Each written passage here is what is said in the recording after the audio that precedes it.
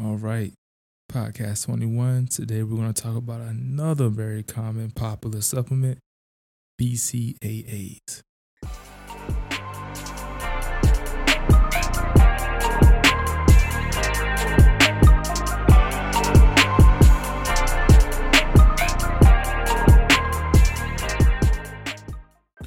All right, so today we're going to talk about BCAAs, the branched chain amino acids.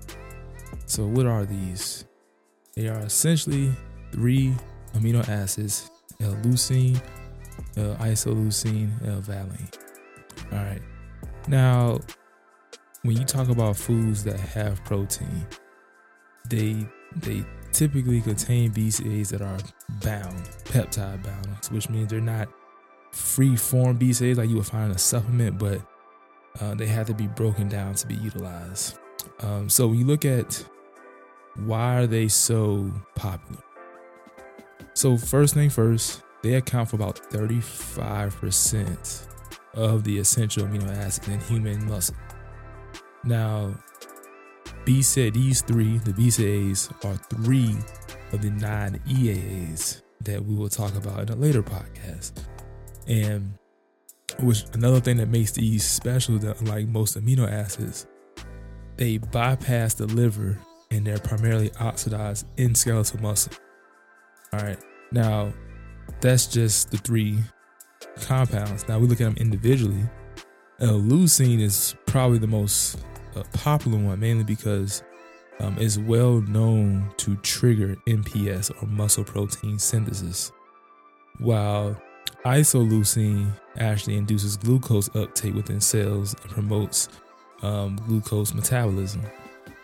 And when you look at isoleucine and valine, they can both be converted into glucose and used by the body as a source of fuel, which prevents other amino acids from being broken down for muscle tissue. So that's why you see sometimes BCAAs can also be used as intra-workout, mainly because isoleucine and valine can actually be used as a source of fuel.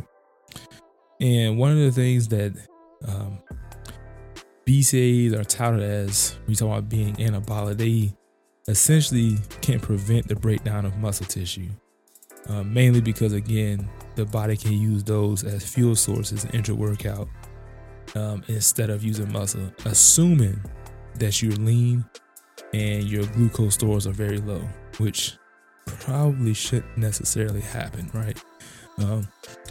Also, BCAAs have been shown to delay DOMS, or reduce DOMS, delayed onset muscle soreness, and assist with muscle recovery.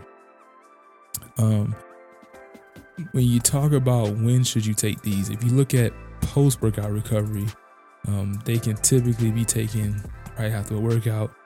Sometimes you see people drink on them throughout the day. They mix them in a gallon of water, just sip on them all day.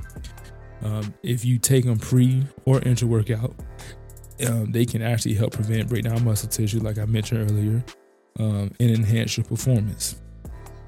Now, when you look at what suggested doses are, it's a little bit, I don't want to say mathematically challenging. Typically, you see BCAA sold in specific ratios. One of the most common ones, 2:1:1, 3:1:2, and that's typically the leucine, isoleucine, and valine ratios. I would say the most effective one is 2:1:1. So 2 gram leucine, 1 gram isoleucine, 1 gram valine. And so, which would mean that if you're taking 4 grams of this BCAA, 2 grams will be leucine. I would suggest for the overall BCAA dose, you should probably go 8 as a minimum. Mainly because if you do 8, that puts you at 4:2:2. And that's important because I'm going to talk about leucine by itself later. But leucine, again, triggers the muscle protein synthesis. But typically you need a certain amount of leucine. It's suggested about 4 grams to hit that trigger. All right, so that's the background on BCAAs. What are my opinions on it? First thing first, they taste terrible. So if you buy unflavored BCAAs, they will taste terrible. Typically you'll see them flavored for a reason. Now, the one of the big arguments behind, are BCAAs necessarily required? And I say no. Mainly because if you look at, Jeff Nippard did a very good video talking about this, and it kind of ties into protein. The BCAA content within specific types of protein, whether it's milk, whey, your chicken, fish, beef, things like that. Essentially, if you have a meal plan, you have certain macros you're hitting, especially protein macros, you should be getting your BCAAs specifically from your protein. I mean, a scoop of protein powder alone is going to have enough BCAAs for you to have an effect. I think what it really got popular mainly was the idea that, they're anabolic, especially if you take enough where essentially people, what they were doing, they were taking enough to say they're keeping their body anabolic. What essentially they were looking for was the leucine content being high.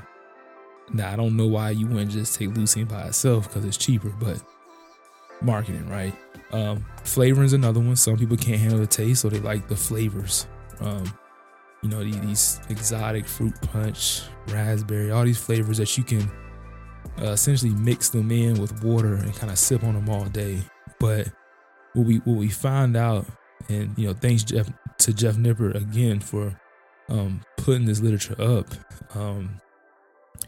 Really, as long as your overall consumption of protein throughout the day is sufficient, you don't need BCAAs. All right, if you're eating big or eating enough, this kind of goes back to your meal planning, right? When you meal plan for a bulk or even for a cut, I would say the cut would be even more important because, during a cut, you're upping your protein, so you're easily going to hit those BCAA numbers. So I personally, does it work? Yes. In a vacuum, yes.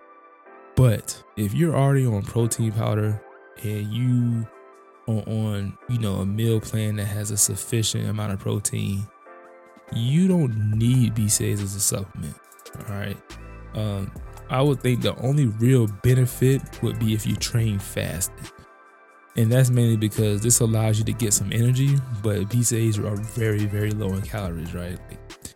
They're nearly negligible in calories. So if you want to get that energy boost, but not have to intake calories for that, this is where BCAAs may be of benefit. But again, most people that are into fitness or lifting, the first supplement you're going to get on is probably going to be a protein powder. And that alone is going to be sufficient for your BCAAs. So that's my opinions. You can take it if you want to. It does work. But again, it's really dependent upon how you're training and what you're already intaking in supplements. Up to you. I used to take it, obviously with the bro science thing. But as I learned more, realized, hey, I really don't need BCAAs. I take protein. I want a couple of scoops a day, so I definitely don't need. And I eat relatively clean, good sources of protein. So that's my opinion. Stick around for the next one. Peace.